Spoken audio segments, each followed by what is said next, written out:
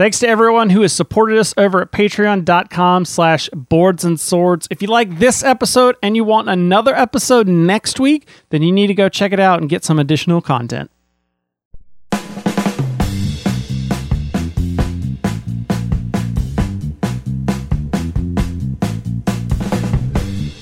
It's Sunday, February 21st, 2021, and you're listening to Boards and Swords!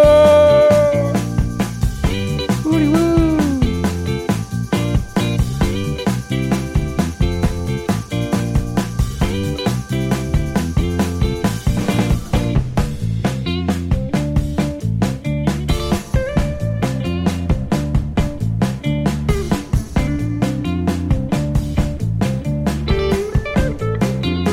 Hey, hello out there, everyone. Welcome to Boards and Swords. This is a podcast where we have some bad jokes, some good folks, and usually, sometimes, maybe, never, some gaming talk every now and then. Who are those good folks? That would be me.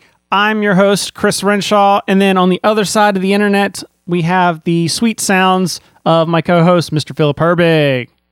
Well, hey there, everyone. How's it going this fine Sunday? You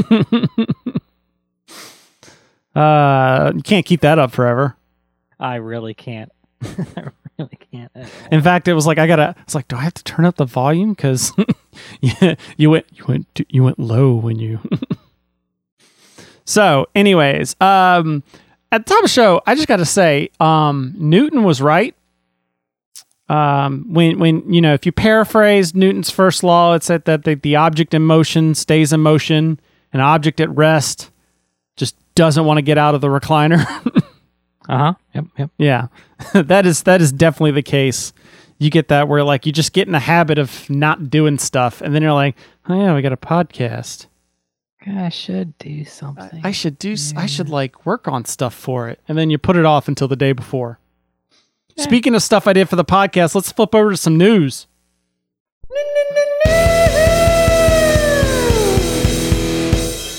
So I wanted to make this episode like really focus on Black History Month, since like it seems like there's been a couple of people doing some really good work highlighting some creators, but I felt like a lot of it got tucked under the rug by a few quote unquote scandals and like people just being buttholes on the internet. So I was like, oh, I'll do news that like highlights. So the internet. Yeah, exactly. All right. Well, it's the internet when it gets to the point where it just doesn't care anymore because we've been in, pandemic so long. Yeah. So I was going to like try and feature some of that, but then I realized that like if I really wanted to do that, I should have prepped like a month or two ahead of time and gotten like people to send me or, like companies to send me like Kickstarters they were doing and stuff. Cause it's like, oh, if I just look on Kickstarter as to who I think is Black, then that's just an even worse problem. Right. You wanted to put some effort into this. Yeah. I didn't want to like but we do have some stuff later, so we will get to that. But I have like some standard kind of new stuff because the other thing is there was at least one story at the end that I really needed to talk about because it's a game that was near and dear to my heart at one period of time. But first, we could say that two creators have gone and let themselves start a new company. And that is that Isaac Vega, who we have interviewed on this show before. He was the guy that made Ashes, and he did Raxon, and I think he did Dead of Winter. I think he was responsible for that too. But he and a good responsible or a bad finger waving responsible. Like it was his idea. Okay, all right, gotcha. Just the way you said responsible, like he was responsible for that. Well, I meant like that was his brainchild. Like I think that was one of his first games. It's his fault we have that awesome game. Yeah, exactly. So he and Lindsay Rode started a new company called Rose Gauntlet Game or Entertainment. That's the joke. All right. So they announced this a couple weeks back. The first game that's going to be there is Keystone North America, which it looks beautiful. It's got the picture of that screaming groundhog. Yeah, it does. Like the like overly excited one where it's like dun-dun-dun. Oh yeah. This doesn't necessarily look like my type of game, but this looks like Colin and Cindy would be all over this. You know what I mean? But it does have a crab. Is it a cave demon? But they said that they're going to be there's going to be like other stuff coming that might be more in our taste. Like they're going to be doing a tabletop RPG called Life After Dungeon, and it's a 1 to 4 player RPG. Think about that. The battle is over, the journey is done, and yet somehow the adventure continues. Step into the world of after and rediscover what you left behind. Wait a minute, this is sounding like the World of Warcraft game I've been playing right now. But then again, I mean, you still got like awesome. Like, I'm really excited just because it's like.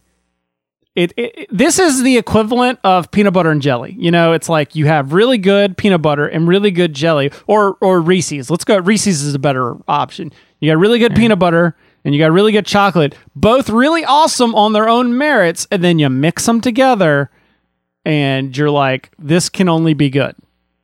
And it's the reason I pay the fat boy tax to my health insurance. There's another one here, Gone to Gaia.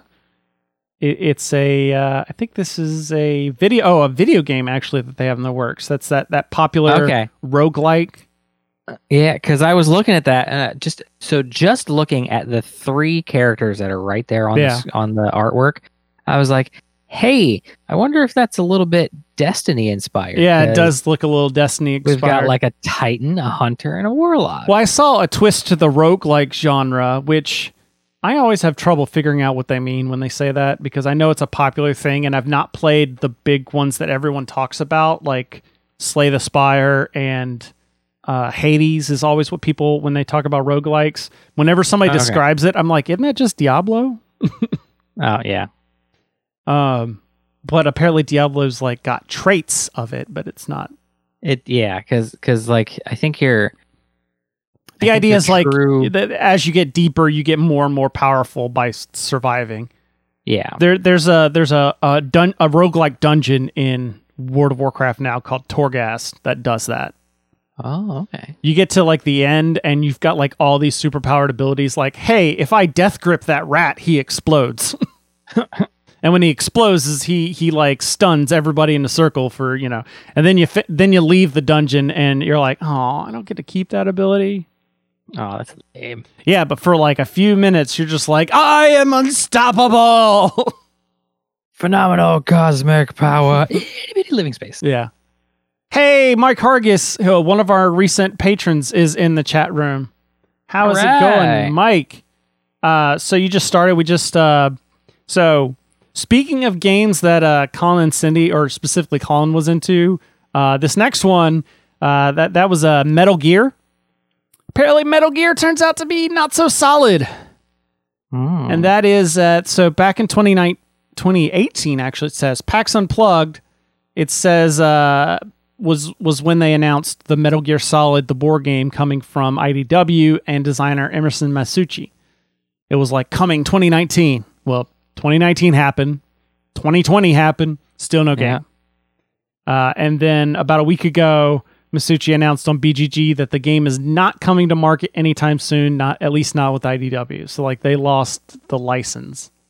So that's disappointing. I know people that really like Metal Gear Solid and that franchise were really looking forward to this. But in the meantime, you could go play Spectre Ops because it's kind of a similar game. And I think Emerson Masucci did that one too. Okay. I will say though, I didn't like the hiding. I will say Metal Gear Solid does have like it has the record for me as the thing with the most WTF moment ever in a video game. And that's when you get to the end of Metal Gear Solid 2 and just like the plot gets flipped on its head and you're like I put the controller down afterwards. I'm like, what just happened? I don't know what just happened. Like it gets into some like deep QAnon type like conspiracy stuff. Not like that exact, but I'm saying so like that realm of crazy. Was it 2? I think it was Metal Gear. Was was it 2 or 3 where you had to you're fighting the one enemy boss and you had to plug your controller into player 2's slot. I think that was 1 actually. Oh, was that the very first one? I think so. Okay, yeah. Like because I think that was a neat concept. I think we brought this up before somewhere, and I looked it up after you brought it up. Did we? Okay. I think that happens. I remember specifically having to look it up because someone had said something about it. Something popped up. Yeah. So for me, all the Metal Gear games, it was like the hiding. I'm just like, no, I just want to barrel in and shoot things. I do like that they had that be when they brought in Solid Snake into Smash Brothers, and that was like his shield was the box.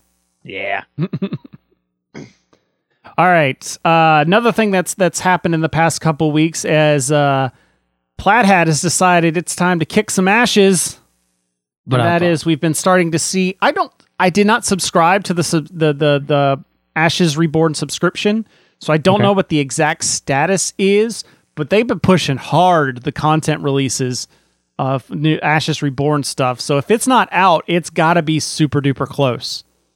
Like they've been having the link we have in the note and then in the show notes is just one of these kind of preview pages, and then like Rodney did a new Watch It Played on how to play the new version of Ashes. I've been seeing stuff about it all over the place. Team Covenant's been doing playthroughs on their channel all over the place. So just a lot of stuff happening. And I even sent it. Gotta feel that hype train, man. Yeah.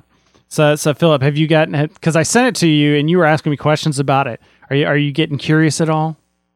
Not enough to open my wallet. All you gotta do is it's only like whatever $30 or whatever to get that upgrade kit, man. That's all it takes. That's all it takes. I see you itching over there too. I know. Look at the $30 I tell you what though, the sad part is like I almost want to rebuy the game just to get this new box art. Like how awesome is this box art? The box art was like the original box art was fantastic, and then it's like this one's just epic. All right, last story I've got for you. This is the one I felt like I needed to talk about, and it's time for L5 Gone, and that is FFG announced this week that they are ending the Legend of the Five Rings card game. So they're not done with the property yet, as Edge Entertainment still has the company still has the rights. They bought the property, so like it's a property that they can make content on. That's an IP that they own and don't have to pay rights to anybody. So they're gonna do stuff with it. And I imagine like they had the one they had an area control kind of game that was like a Welcome to Rokugan, a Battle for Rokugan or something like that. That was really I heard people talk really well about it, but the RP or the LCG, I'm getting my acronyms all mixed up. The LCG has come and gone now. Really not surprised at all, but I am given a little bit of hope because they also announced the last expansion, which you're like, well, why would you play a game that's coming to an end? But the last expansion is this premium expansion box under Fuling Shadow that features cooperative play, which means that because basically the people I've gotten to play L5R, it's been like, hey, here's a deck, let's play. And I still have all those cards, and it doesn't mean those cards are useless because I don't have anybody else to play against. But now I can pull out those decks and be like, hey, let's fight this over, this Oni or whatever it is that they're going to have. And, I've really gotten big into the cooperative LCG, which is honestly where the format is the best. Mainly because not everybody has to buy everything, like when we play Arkham Horror, I go all in and spend, hundreds of dollars on getting everything. But Mike, Corey, and Jimmy, they can just be like, that's a cool game. Chris has got all the stuff. I don't need to buy anything. And we can have fun playing, unlike L5R or any of the competitive LCGs they did, where it's like, if we want to enjoy and have a good time, like honestly, we both need to be having a full set of cards or a decent set of cards. Yeah. And that was always the thing, is like, not only that, but it was also the L5R was almost doomed from the beginning, because the issue was, and this is something that's happened a couple times, the base core box was terrible by itself. If you only bought one core box and you only played with one core box, it was a horrible experience. Like, the games went like 2 hours long because you didn't have enough variety in cards. And the same thing happened when I played Game of Thrones with one box. Me and you, I think, played Game of Thrones together that one time. The Squadron mini movement game? No. The Game of Thrones... No. You're thinking of the tabletop game, but there was also a card game that we played. That was CMON. There was a card game one that we played long time ago, back in like 2015, so I won't forget you, or I won't blame you if you don't remember it. But it was just kind of like, this is okay, but it's just a generic 1v1 game. It was kind of like, I think we were both kind of on the same page. But when you play it with, I've gotten a couple of core boxes, and I've been able to make 2 solid decks, and for a while, Jimmy and I were playing 1v1 Game of Thrones back like a couple years ago. We'd play every now and then. And that was fun. But it's just the same of the thing where it's like, one box does not, for a competitive LCG, you can't get along with just one box. So well, so we had to do that with X-Wing. Yeah. X-Wing did it. The first thing you had to do was buy 2 core sets. X-Wing did it, but like, here's the thing: like, Netrunner did it too. Like, to build a fully competitive deck, you really needed like 2 or 3 core boxes. However, the core box game of Netrunner was still fantastic on its own. Like, even like you probably couldn't have gone to tournaments and won. Like, you would have needed more cards for that. But it, like, when we were playing, I don't think you ended up, because you're not a big fan of the asymmetric stuff. Right. But I was flabbergasted when we first played it, which you could still find on the stream or on the YouTube channel when we streamed that. And it's like it was 2 hours long that time, because it was a lot of like flipping through the book of like, what is that? What is that term? Yeah. What does that term mean? Because like, your deck wasn't your deck; it was like your heap or your stack. So yeah, Mike talks in the chat saying that cooperative LCGs last longer than the competitive ones, and this is why, because not every single person needs to buy everything. You need only, like, for a group of 4, you need at least one set, and that's it. Whereas in a group of 4 of a competitive, you need multiples. Yeah, almost. And that's the other thing, is like, to have a competitive, like, you can have a hardcore group of 4 people playing a competitive or a cooperative LCG. A hardcore group of 4 playing a competitive one just doesn't hold up water. You need at least like 8 to be able to have like tournaments and that sort of thing. Yeah. Whereas the competitive games are designed around like 1 to 4 player experiences. So, yeah, there's all sorts of things about this that I have so many thoughts. I could do a video on it. I don't know how I would do it. I could do an article. I could do videos, all sorts of stuff. Like, they could have fixed this, like, even before the pandemic, like 2 years, or, when they decided to do the Marvel Champions route of like, hey, we're going to make heroes as their own decks. They could have been like, oh, by the way, we're going to take this setup and we're going to use it for L5R too, where instead of releasing 6 packs with all the clan cards mixed in, we're going to make 6 or 7 packs, each pack being a different clan, and each one is a separate deck. So if you want to play, you just go buy this one $15, $20 deck. Like Ashes did that when they did the expansions. Each expansion was a full deck, but if you bought them, then you could deck build and do whatever you want. That's what this game needed. Where I can say, hey, $15, you're in the game, instead of saying, hey, $80, $120, and you're in the game, and you'll be $120, and you're kind of, that gets you the core set stuff. Yeah. Mike also says the new Descent looks meh. I disagree. That one looks pretty legit. I mean, it does look like what if Fantasy Flight did Gloomhaven, but I don't know. I feel like we need more on that one. So. And with that that's all the news we have. So, hey, box art kind of look like are you talking about Descent? Yeah, box art kind of look like Diablo. Yeah, it does. Mike says don't like the minis. So you don't like that the style of the minis, or that it has minis? Because Descent's always had minis, and we're gonna go to fisticuffs if you're talking about like the fact that there's minis in it. But if it's this art style, that's an art thing. Everyone has their choices. But what I was gonna say is I actually played a board game.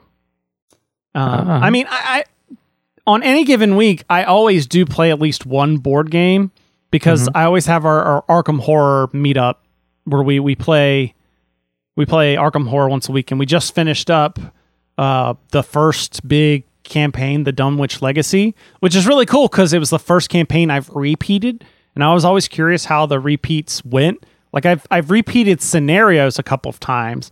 This is one like I already knew, quote unquote, how the story ended, but yet I still had just as enjoyable time. A, because it had been a year, so I'd forgotten some of the finite details. Like I knew some of the basic themes, but I'd forgotten like, oh man, is this the one where we need this thing to, so I couldn't metagame it too much. But even if you could, the way the game is, it just works really well for replays, because they'll have different versions of the same locations, so that you don't always get the exact same version of each location. They'll be like, pick one of these two, put it into place, set the other one aside. So you may get the other one, you got like a 50-50 shot of getting the same thing. So that's cool. Also, we played one of the new exits, the escape games. I got the family to play. It was the Enchanted Forest. Very fairy tale themed. It kind of played like imagine if you took an escape room and made it kind of like Once Upon a Time-ish, like the show. Okay. Where it's like set in a fairy tale setting with all the fairy tale people in it, kind of thing. Yeah. It was very cute. However, like it was kind of like cute in the sense of, did they make this for like people to play with their kids? Because I don't know if the kids would have got the puzzles, or did they do it to just kind of be cutesy? To where like you could play it with like teenagers and it might be something that they'd be into. So that was the one thing. I mean, it was a solid game. The only problem is the middle puzzles were challenging. I mean, this was like a level 2 or 3, but it had been a while since we'd done one, so I didn't want to overwhelm them with like a super hard one. Right. The first and the last puzzle, it took us forever to figure out. Like the puzzles in between took about as much time as you would expect for us to like, what about this and what about that? And then like, oh, okay, we'll figure this out. But the first and last puzzle, there was just like a lot of time spent just kind of like, what about this? Nope, that's not right. What about, nope, that's not right. That ain't right either. Just so much time. And then it finally just like clicked and you're just, oh, I don't know what it was. I don't know if it's just us or if if it was that way. Because at first I was like, well, maybe the first puzzle was just hard because we're getting our brains back into thinking like that.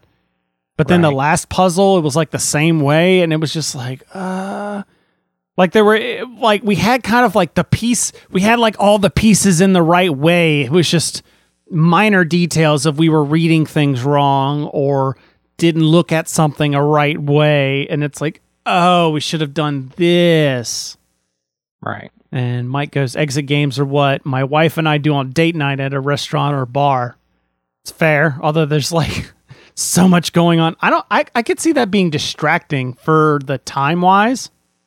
Like, cause you're wanting to do, you got a timer for a score. Like it doesn't matter like if you finish in time, but just like you got it trying to do well and to give you that like escape room pressure.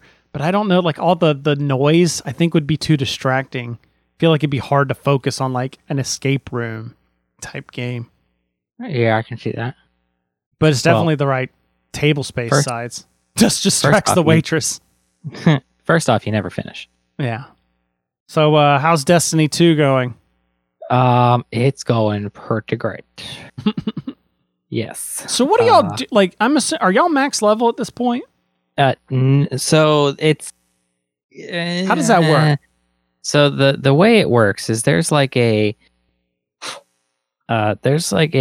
minimum power level recommended to play end game content. Yeah, but isn't it like you level to a certain point and then it switches to power level?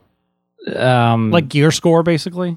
Well, so I don't think so. I think they got rid of levels in general. They pulled a cataclysm, is what they did. Yeah. Because like when I did start 2 new characters just to have because there's like some character specific gear that you can like access. So my main has like all the money and stuff, and I buy the character specific stuff, put it in the bank, and then give it to the other guys. But so like you start off your like light powered abilities are completely unlocked. You don't have to go through missions to like unlock the different segments of the power tree anymore. Okay. The Traveler is completely alive and well. There's a bunch of maps are just missing. Like there was this map that was basically you're on, was it Io? Like you could go to Mercury. Mercury's not there anymore. Io, that map's not there anymore. It was like a water world, and you're jumping around on these oil rigs almost the whole missions. Yeah, so like everything's completely changed. But yeah, so you jump in and so like the minimum end game for this is season 13 is power level 1250. Okay. And there is some cool stuff floating around. There's an artifact that you have that levels up as it gains experience. There's season experience. So that's kind of like a level up type thing. That goes up to 100. The artifact normally goes to like 12. And that has different mods you can slot into your armor and all that kind of stuff. So, I mean, we've been having a blast doing it. Nice. So are you all the way up for the current season, or are you still catching up? How do you mean? Like you said, there's like a current season. There's like an experience bar that has 100 levels on it for every season. And I mean, the season only popped on, it's every Tuesday. So the 9th is when the new season started. Oh, okay. Yeah. I thought you were saying like to do this season's worth of content, you had to be at this level, basically. Oh, no. I mean, for end game content, it's recommended that you be at 1250. But I mean, you can be running around at power level 1200 and you just die a lot. And you're past that at this point? Oh yeah. Like we're well past that. Now we're working on like slowly eking out. Okay, like all right, kill some stuff. Hey, this is 2 power level points higher than what I'm wearing. Let me attach that. Yeah. And then like the average of everything you're wearing pops up and you're like, ooh, I gained 1 power. All right, there we go. I'm doing the end game World of Warcraft stuff. Trust me, I know the feeling where it's like, yep, this item level is like 7 points higher. Now let's my gear score didn't go up at all. Yeah. But the next one made me go up a level. The one thing we're getting kind of annoyed about is there are exotics in the game. And you can only ever have one piece of armor and 1 weapon. And I mean, I can kind of understand that stuff, but like the armor we're looking at, like I found this one armor that it automatically reloads my auto rifles. So like as I'm shooting, I'm like, okay, I went through all 43 rounds. Why am I firing? Oh, because it reloads like 5 rounds every 2 seconds into the mag for me. So that's actually a fun piece of armor I like running around with. I saw a video today of a guy who had so I have this auto rifle. It's basically it's a Gatling gun, and it's got a 150 round magazine. Takes forever to reload, but if you walk over a primary ammo drop, it automatically reloads up to its full capacity. Well, apparently there's a piece of exotic ammo running around, or there's like a mod you can attach to your armor, exotic armor or a mod that just every time you kill an enemy, primary ammo drops. So you basically just have unlimited ammo until the whole battle ends. Nice. And I need to find it. So, FYI, if you ever need extra people for Destiny 2, the guild that we were a part of when we were playing WoW, AIE? Alia Iacta Est. Yeah, they have a Destiny 2 group on. Or they have they have on their Discord server, they have a Nomads section, which is like people that kind of float around to different games. And then there's a channel for Destiny 2 that you can just go in and talk Destiny 2 with people. Like there's a Division 2 channel and a couple other things. You know what? While we're here talking about it, I'm gonna look them up. But yeah, that's the group. I still am in their guild for World of Warcraft, and it's kind of funny because I'm in like the same boat with a lot of the progression stuff. Like this is like the first time ever I have fully beat a raid on schedule, like when the content came out. Okay. Like normally when I've ever done a raid in the past, it's either months after it's come out to where they're like, hey, we've got these high powered guys. If anyone's never seen this content, come and it won't be as difficult. Or it's when I'm like 20, 30 levels above and I can just go in and solo kill everything. That's usually the way it works for me. Yeah. But now they've got the LFR. Plus, there was the new braid thing that I talked about. I did with the guild group, which I did I've done like once or twice. I was going to do it last night, but I screwed myself over. So like I was all set to do it. Ashley's like, "Are you going to be raiding with the guild tonight?" And I was like, "Yeah, I'm going to try." And then they're like, "Okay, be on at like 10:30 to 10:45. 10:45 is when invites go out. Blah blah blah." 10:45 comes. I don't see, I even like, hey, have invites, or somebody was like, has invites got out yet? And then I don't see anybody say anything. Like 10:50 rolls are wrong. And I'm like, what's going on? And then I'm like, maybe I need to update Greenwall. Like I'm not seeing everything, which to some people, because our guild is so huge, it's actually made of like 8 different guilds that someone wrote an add-on that links all the guild chats together. And so that's when I realized that when I installed WoW on the new computer, I installed every add-on except for Greenwall that I was using. Da, da, da. And so by the time I closed WoW, installed Greenwall, then logged back in, and I was like, hey, is there any spots? It was all full. Oh, no. Yeah. But the way that works is anybody that wanted to get in that didn't gets put on the list for automatic invites for the next week. Okay, that's good. So, but yeah, the final boss finally got released about like 3 weeks ago, and so I managed to kill that fight. That was kind of cool because it's all about this because it's the vampire place I was talking about. That's all like repent of your sins. So the boss is like, you must repent of all your sins. Release your sins, and you will. It's a very kind of very gothic would probably be the best way to say gothic looking raid. All right. Really kind of cool though. But besides that, I've done the LFR, which you get a bunch of people. I mean, it's like randoming a dungeon. So it's got its pluses and minuses, but at least I get to see the raid.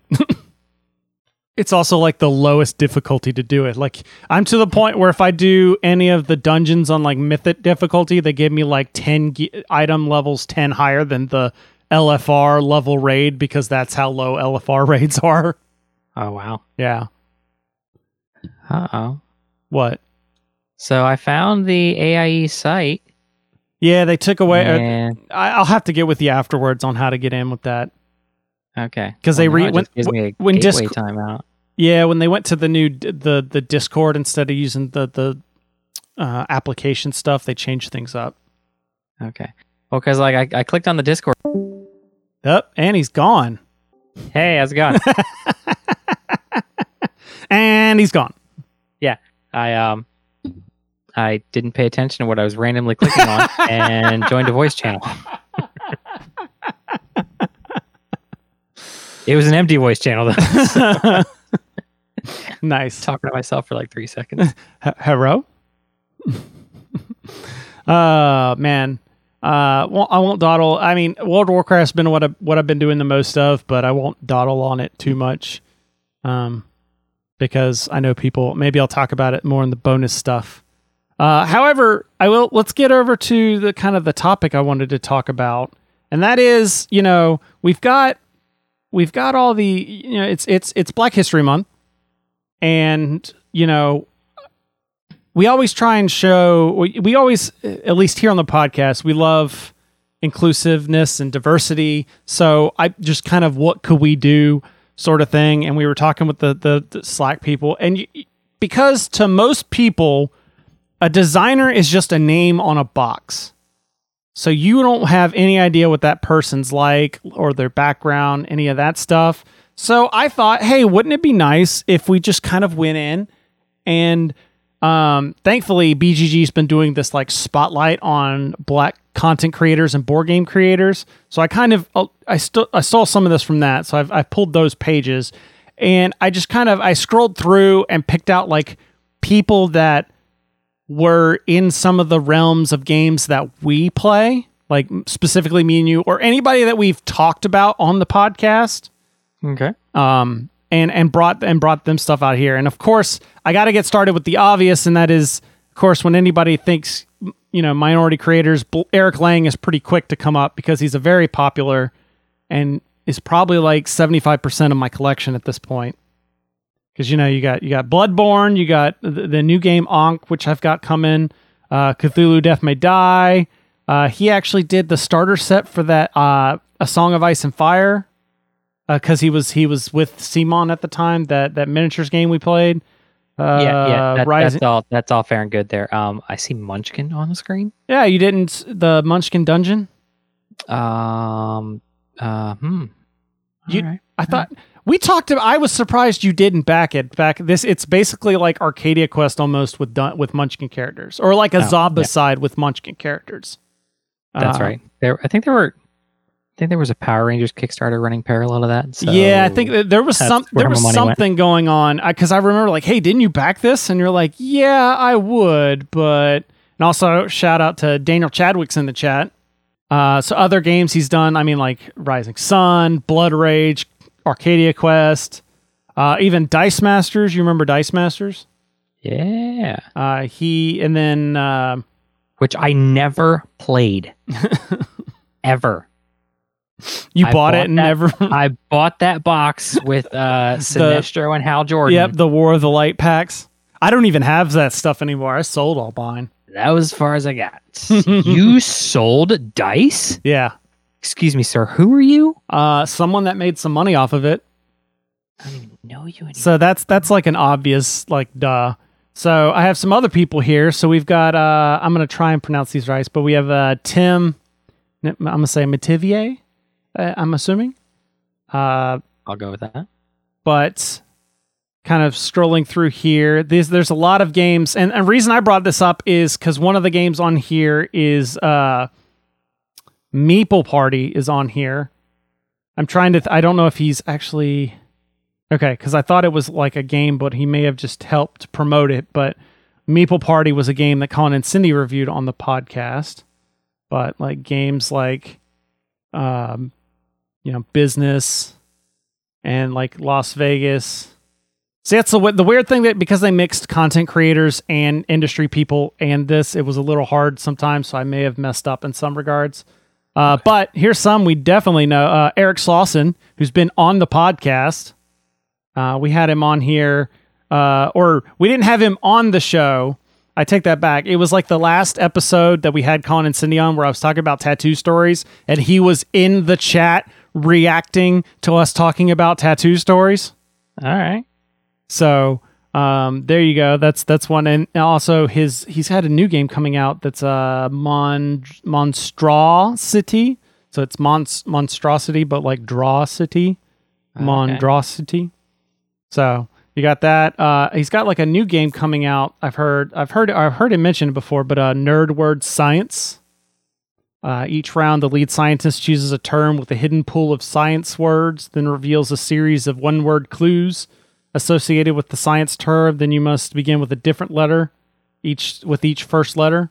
If neither team figures out the term, then they get a final clue. So kind of, it's like a science and it's like a science code names-esque sort of game. Right. I say code names just like the one word clue type thing. Yeah. Then of course we've also had on the show Amari Akil. Yep. With Rap Gods and Hoop Gods. Yep. So I'll brush over that one quick. Here's one I didn't know about, and I was kind of shocked the most that I just never knew this. And that was Damon Stone has played like a lot of games that I've played, and I just never knew. In fact, most of the time he's one of those like sub designers on there, like maybe not the first name that appears on the list. So I didn't even know, but like he's basically like the one of the FFG LCG guys, because like he did Netrunner, he did L5R we were just talking about, the original Game of Thrones, a card game. I don't know if I saw the second edition, but he definitely did the first edition of the LCG for a Game of Thrones, and then the Call of Cthulhu card game that they had before they did Arkham. So yeah, like a lot of like big FFG stuff, and I was like, oh, I've played that. So it was like, and then Netrunner being the biggest one, I actually, Paul Grogan, who you may not remember his name, but the guy that taught us, what was the game we played? Adrenaline at Gen Con. And of course you probably don't remember what the game was called, but it was a game we played where it was basically simulating a first person shooter in a board game, and you were running on like a space station with like guns and stuff. Okay. The guy that taught us that is Paul Grogan. He does awesome channel called Gaming Rules, where he does, it's like another person that does rules videos type stuff, but he actually did some work with Damon. And I was like, oh wow, someone that like actually knows the people I'm talking about here. That's always nice. Right. So then that, and then I think the last one I have on here is Damon Sadler, who a lot of these games, some of his games are probably the most popular because of where you find them, and that he works for like Mattel. And, so like he's involved in a lot of like the Uno versions that come out. But specifically why I included him on this list is he also did a little game that Philip and I played once called Pictionary Air. And that is, there it goes. Get the screen here going. Pictionary Air. Where if you haven't played this is actually really fun to play. I got this I didn't even plan on it, but I got it like one of those white elephant swap things.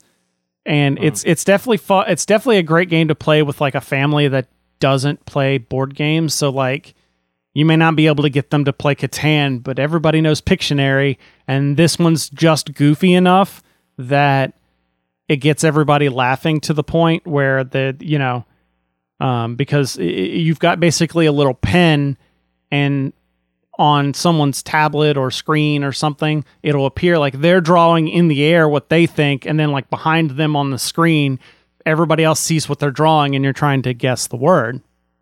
And it's just a lot of goofiness happens with that. I have to see. Fun time.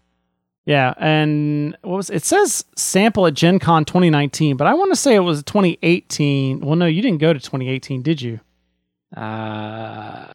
No, 18 was what I missed. Yeah. Okay, because I don't remember it being 2019 when we tried it. Maybe.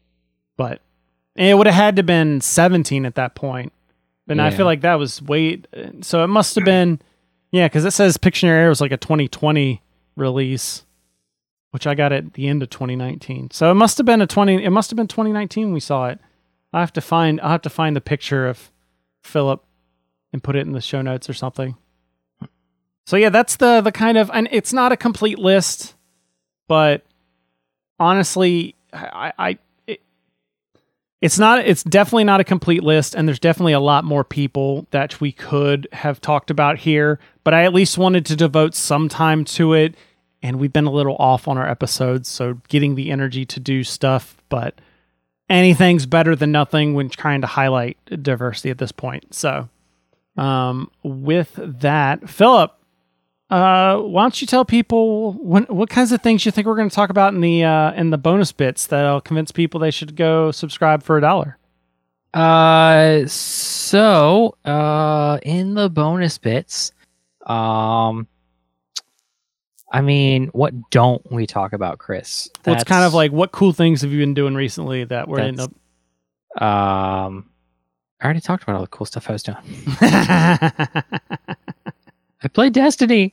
And I eat macaroni and cheese. All right. But what Philip's trying to say is that No, carry on. What Philip's trying to say is that after we shut down this show, we're going to keep talking for a little bit. And I've got some comic stuff we could talk about. I've got some show stuff that we've been watching and all that. If you've ever been curious of what kinds of comics do they read? What kinds of TV shows do they watch? And that sort of thing, that you need to go to patreon.com/sportsandswords and just back for $1. And you get access to those bonus bits episodes, which I've staggered them so that they come out a week after the podcast. So in essence, when we get back to a regular schedule, you'll have a different episode every week, which hopefully, now that we're getting out of the cold pits of hell, that we'll as we're starting to de-thaw a little bit, we'll start having the regular content. I think Sunday night's the night. This seems to work best for getting together and getting stuff done and not having you race home right after work. Yeah. So, and then we've got a couple of feedback things, or a couple of the community bits. All right. Specifically, I think it was Daniel Chadwick. Actually, he decided to go all inside the actor's studio on us. I should have pulled. Are we gonna get some fancy chairs and a table? Then we have to. Where did I see it? There it is. Pull up his. All right, stealing an idea from the actor studio and James Lipton. Here is a list of quick questions. Favorite gaming component: dice, minis, cubes, or etc. I mean, it's got to be dice, right? Digital apps. Digital apps. Now, you mean digital versions or digital helper apps? Yes. Yes. All right. Least favorite gaming component: stupid wooden dice. I hate wooden dice. They're just so bad. We were talking about this. They came out with the new Zombicide. The I forgot what it's called, but it's basically a Western Zombicide. And it looked kind of cool because there's actually a train track on the side of the board, and there's a mechanic where a train will come through, and if you can get zombies to pour out onto the train track, it'll come through and crush the zombies. I was like, okay, that's kind of cool. I don't like Western games, but that's kind of cool. But then I saw, for thematic purposes, I guess, they had wooden dice, and I'm out. Have Colin and Cindy bought it yet? No. Okay. Not enough into the to jump on the Simon train. I tried. Okay. I tried. Trust me, I tried. It's Western. I know. The wooden dice is an optional buy. Oh, it looked like it was listed in the main components. I still need to finish painting my Black Plague 5 years later. What about you, Philip? Least favorite gaming component? Least favorite gaming component? Mm-hmm. I would say, so I got spoiled by the Broken Token Terraforming Mars player boards. Yeah. So it's player boards that don't have specific spaces. That don't have something to contain the little things you need to keep on there. It's a fair point. I mean, even if it's just a 5-piece of paper thick thing with a couple of hollowed out bits, that's perfect, man. It doesn't need to be all nice premium laser cut like Broken Token. Just give me something that'll, hey, you need to keep this little marker on this spot. Okay. And then somebody breathes funny and it flies away. Right. That was one of the, which I did put because that was one of the things when the very first Kickstarter I ever backed, that Ruby board game. Yep. One of the stretch goals was thicker player boards with cutouts, and they shipped all the games out because it became an unlock for every single person who backed. and they shipped out the game, and they were like, hey, you're going to be getting a second tracking number from us because we forgot to put all those in there. Oh, speaking of Kickstarters, hey, you remember Millennial Blades? Yes. Or Millennium Blades? Millennial Blades. I got in this huge giant box. I have still haven't opened yet. I just got this in like Thursday or Friday. All right. Huge. I think this is supposed to contain like all of it, because one of these boxes feels like really light and the other one feels really heavy. So I think one of them is like the old, the old, like an empty box to put all your old stuff, and then the other one is the new box. Okay. Hey, that looks pretty sweet. So it's like, sweet, I got in a Kickstarter of a game I can't play because Ashley and Chloe are not going to play it. And you can't really play it remotely. Yeah. That'd be cool if they could. I mean, there's ways, but it wouldn't be the same. Oh. Yeah. Favorite and least favorite color. I don't really have a least favorite. I'll play just about anything, but red's like favorite. Yeah, red was always my go-to. And then if I can't get that, I get green. Yeah. I usually go black is my number 2, and then like primary colors. Like then it's like blue, and then it's like yellow, or then green. Favorite thing to yell in frustration, I don't think I can say on this show. Because it's usually a curse word. I don't know if that's we don't have a bleep on the soundboard, Chris. I don't think that's a favorite thing to yell. It's just the thing that I yell the most. It's the remember that Futurama episode where they couldn't remove a bomb from Bender, so they just switched it to his least used word ever. It's like Chris's most used word in frustration. Favorite thing to do while waiting for your turn? I don't know. While waiting for my turn? Depends on the game. Yeah, that does depend on the game. If it's 100% like 100% depends on the game. If it's D&D and we're playing like with like 10 of us around the table, it's going to be pulling out my phone. Yeah, and like, going through a mobile game on my phone while I'm waiting for my turn to come back around. If it's something where everyone else's turn is going to affect what happens on my turn, then I'm 100% paying attention. Yeah. And also if it's Star Trek Ascendancy, I'm trying to influence people. Then he also has what sound annoys you or enjoy.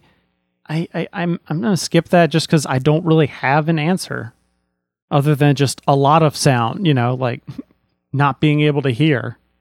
It's unexplained electrical humming in your headphones. Shut up. What flips your table? What's your breaking point in game? There's only been a couple of times where I felt like I legitimately might flip this table.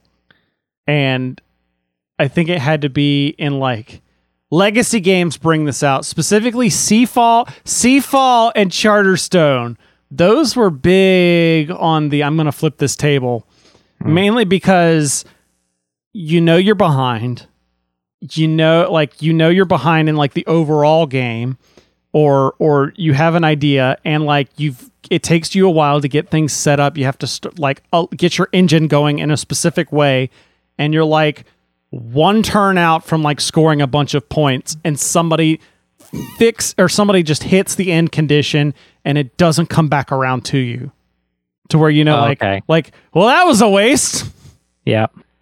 Then there's been and it was you were so focused on getting your engine going and trying to get it going like as fast as possible because the end of the you can tell the end of the game is coming. There's not that many turns, so it's like, okay, I just need one more turn. I got this. One more turn, and then it would always be like Biker Jimmy would have it like, I've finished the game or I've crossed this line, so the game's over, and I've just.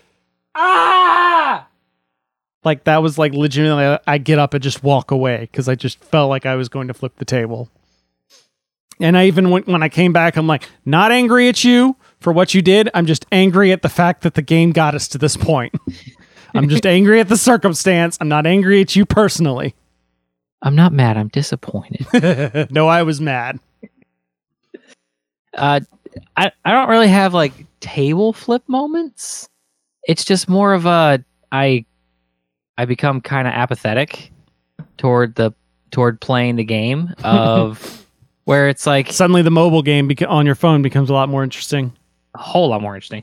But if I'm like if I get to the point where I'm feeling like there's absolutely nothing I can do to like every single move I make, somebody has a counter that they can immediately pop, and it's like all my turns just become a waste of time. Why am I still playing? Yeah. Oh, like that moment in that Cosmic Encounter game from years ago when like there was like nothing you could do until there was that one turn where you convinced us that you needed help or you weren't going to be able to do anything. Like you had like no ships or anything. They were like all in the warp. Yeah. That's still one of those that goes down in history just because you got us so good. We all like, yeah, we'll pile in, we'll help you, bring you back out so you could, because we all knew you weren't enjoying it. And then it's just like, you just crushed us. Like all these ships are now like, got you now, suckers. I'm not. And Dirtbag of the Year award goes to you. I'm not in here with you. You're in here with me. Oh, that's probably a good place to stop.